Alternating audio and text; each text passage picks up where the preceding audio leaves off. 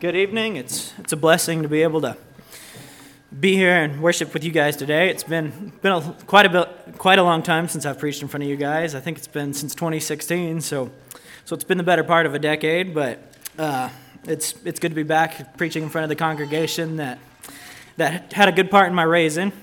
I was listening to that song. Surely goodness and mercy will follow us, and I didn't ask him to lead that song, but it fits really well in the topic of the day.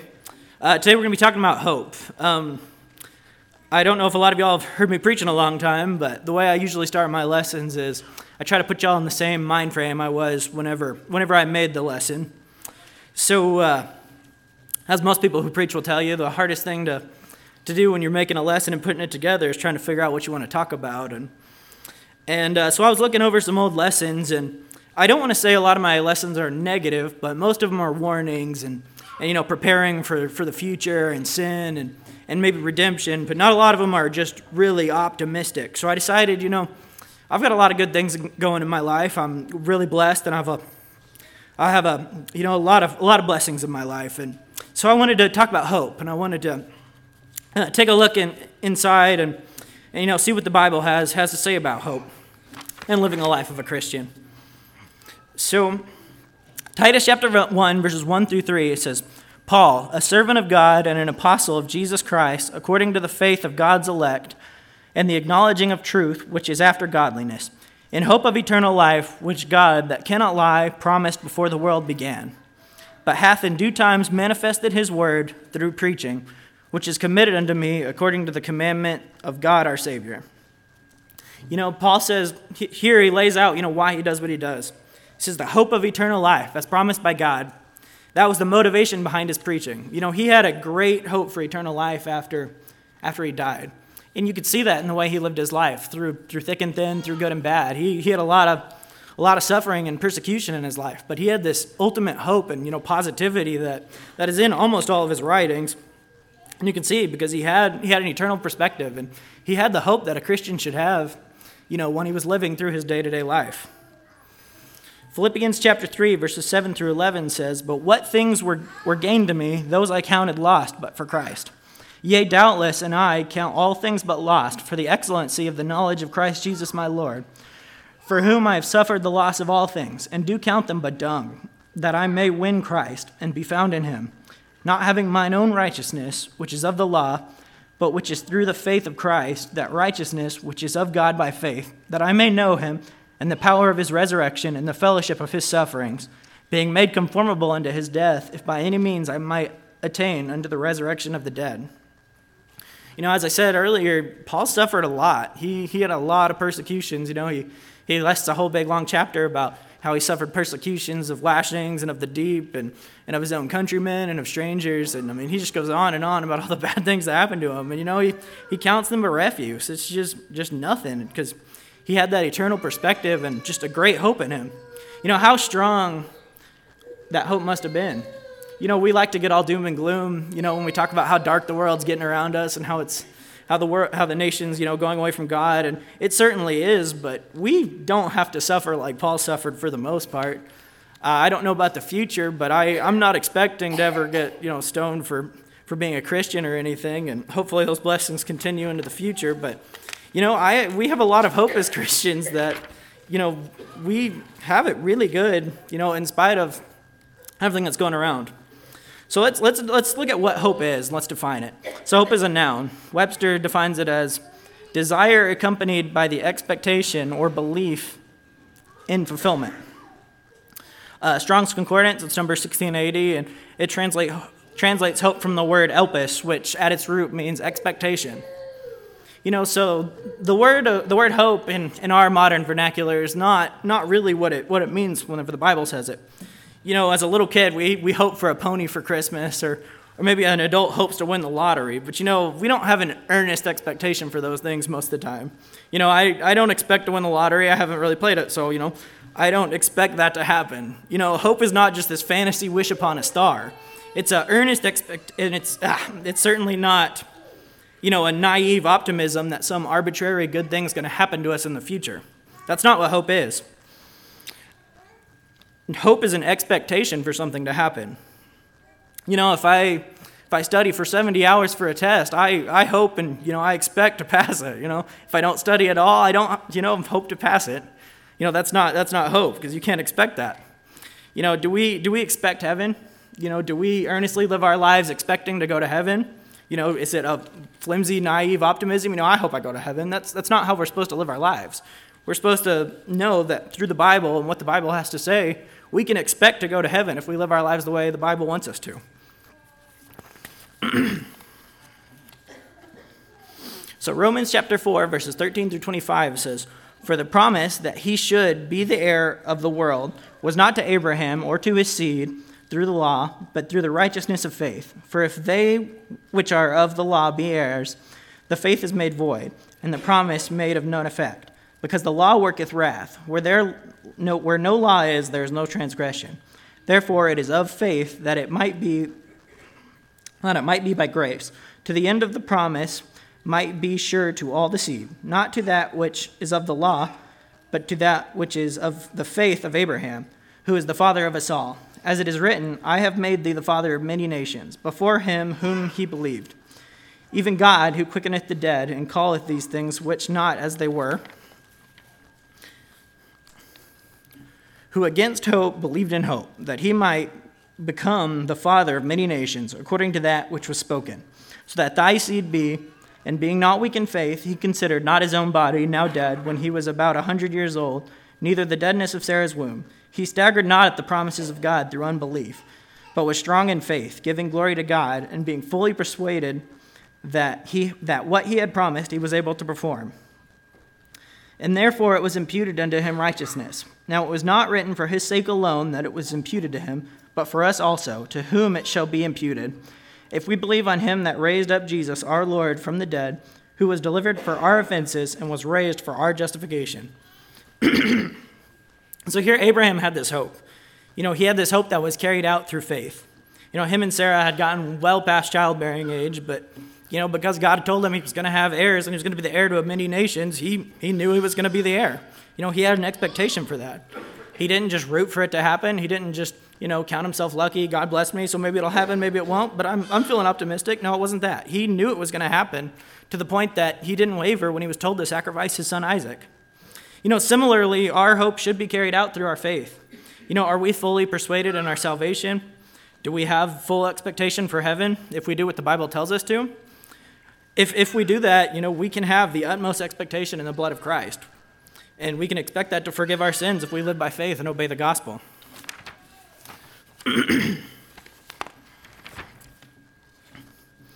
So Hebrews chapter 11, verse 1 says, "Now faith is the substance of things hoped for, the evidence of things not seen."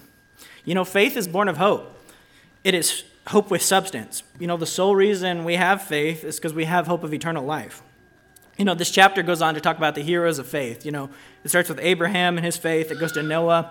And it's 40 more verses of just people who were living by God's word and who God had promised things to happen to. And if they were faithful and obedient and they stuck with it and they did it. And, their lives turned out because of it. We're going to pick it up in this last verse, Hebrews chapter 11, verses 40, and then into the next chapter, 12, verses 1 through 2.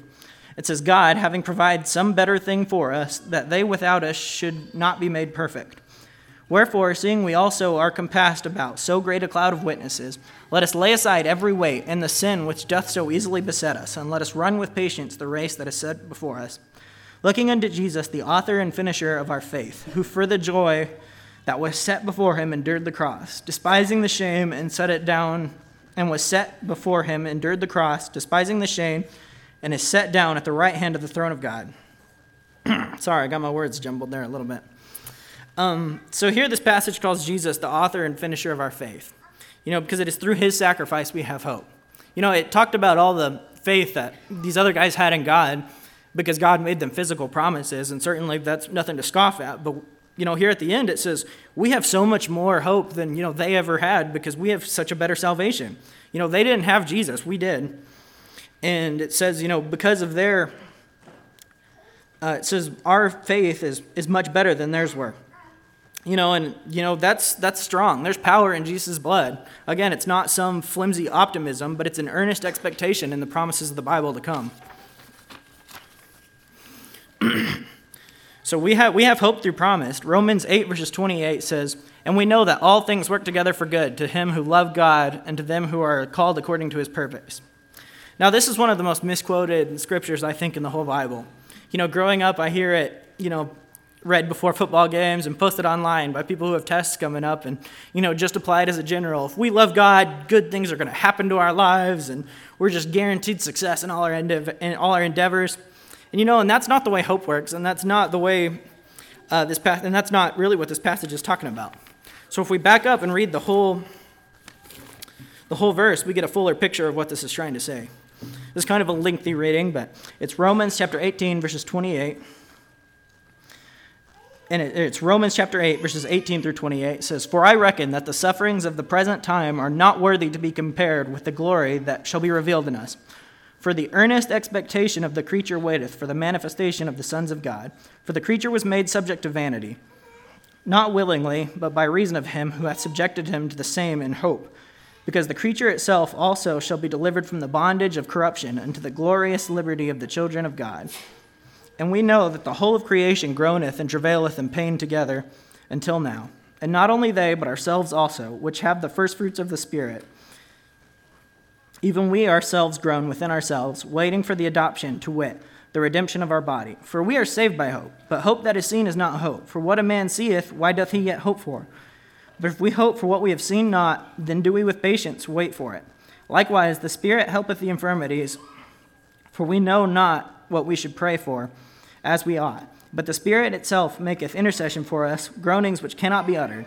And he that searcheth the hearts knoweth what is the mind of the Spirit, because he maketh intercession for the saints according to the will of God. And we know that all things work together for good to him that love God and who are called according to his purposes."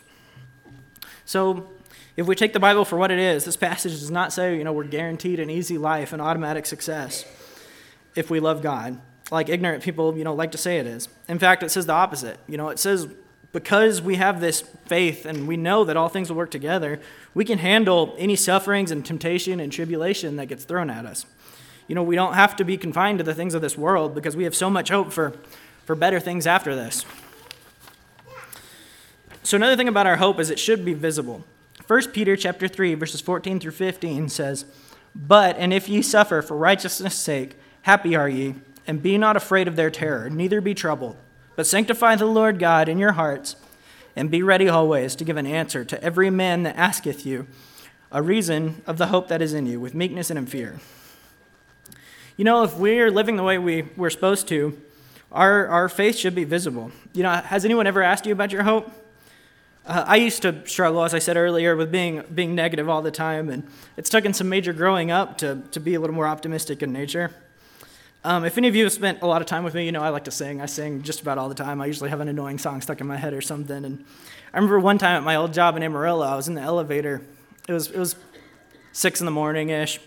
I was going up to my hospital floor, and I had a song stuck in my head that I heard in the radio or something, and I was humming it along, and a guy in the elevator with me just said, "Man, it is 6 in the morning. What do you possibly have to be so happy about?"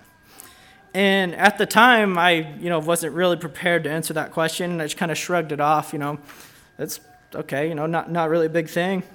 And I moved on. But looking back, I kind of regret that because what he was asking for is, why are you hopeful? That was a missed opportunity to, tell him, I have so many blessings in my life. God's good. I have a Savior. I have a family. Everything's just great, But, instead I shrugged it off, and that was just a fleeting moment that I often think about. So I hope that you guys get ready because, if you're living, hopefully, they'll see that and they will ask about it. Another person that this verse makes me think of is my little sister. I don't say this to, brag or puff up or anything, but she's pretty positive. She's got this saying. She always says, "Things just work out for me." And, I've always kind of, how can you live like that, And things generally do work out for her. And I got to looking at how she uses this saying and stuff. And, it's not her being naive about the problems in her life. It's not her saying, I got nothing to worry about. But, she has a faith and she lives it, that no matter what happens to her, she knows everything's going to work out. And that's something, that I've always admired about her. So another thing about our hope is it should stick out. So we're getting closer to the end here, but Matthew chapter 5, verses 14 through 16 says, "Ye are the light of the world. A city that is set on a hill cannot be hid. Neither do men light a candle and put it under a bushel, but on a candlestick, and it giveth light unto all that are in the house. Let your light so shine before men that they may see your good works and glorify your Father which is in heaven." This morning David talked about how lights shine brighter when it's in the dark. And, when you think about, just going outside in the middle of the night, if you ever get out of town, you can see the moon real bright. You don't really see it that bright when we're in town because it's not that dark. There's not been a very many times in my life where I can recall being in total darkness, especially in an unfamiliar area. If it is total darkness, it's usually around my house or something, and I know where I'm going, and I can kind of get where I'm going. But a few days ago, I was in a Mayan cave in Belize with my family, and it was dark. And when we were outside of the cave, we were checking our little headlights, and mine turned on. I didn't think anything of it. Well, we got into that cave, and I realized my light didn't work at all. It was not bright. And it didn't take me very long to realize, I can't see anything. I know this light's on, but it is not bright enough. But fortunately, Dad and Lindy's lights worked real fine, and I stuck with them because I could not see where I was going if it wasn't for their lights. And that got me thinking about, our Christian lives. Our light shining. The darker it is outside, the brighter it is, and the easier it is to see the light. It shouldn't be that hard to stick out and live differently from the world if the world's going that bad. And we can be all doom and gloom about how in America it's getting worse for Christians and stuff, but in fact it's making our light shine brighter, and it's making the Christians stick out, and it's noticing how much better things are for them and how much hope they have. I noticed something similar pretty easily in the work world, is that the bar that most employers have for employees, especially in lower wage jobs, is embarrassingly low. I mean, it felt like as soon as I got on a job site and just showed up on time and got my stuff done, that was considered excellent, and that made you stick out. And it kind of blew my mind that, that's the bar for excellence. It's not set very high, and it is easy to stand out when you have a good work ethic. And, as Christians, it should be easy for us to stick out. So in conclusion, this is the last passage I'm going to read tonight. It's Philippians chapter 1, verses 15 through 21. It says, "Some indeed preach Christ, even of envy and strife, and some also of goodwill.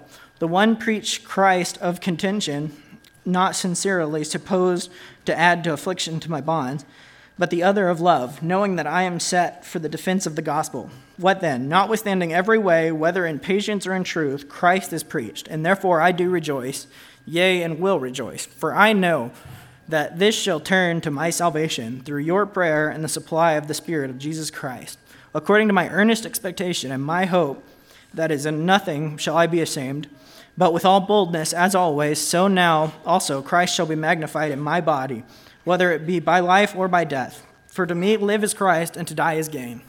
That's one of the most powerful sentences in all of Paul's writing, is to live is Christ and to die is gain. We got nowhere to go but up, so we should be happy about that.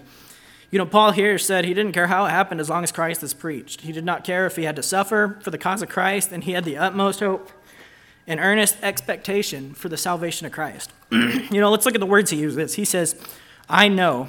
He says, "My salvation, according to my earnest expectation and my hope." Do we have that earnest expectation and an earnest hope to go to heaven? And so we know, are we living our lives, to live as Christ and to die as gain? Do we live with that boldness and that hope in our hearts? That's all I've prepared for y'all today. As always, we like to offer an invitation to obey the gospel if you feel that you have been sufficiently taught, or if you have anything that the church can help you out with. We would love to help you out with that as we stand and sing the invitation song.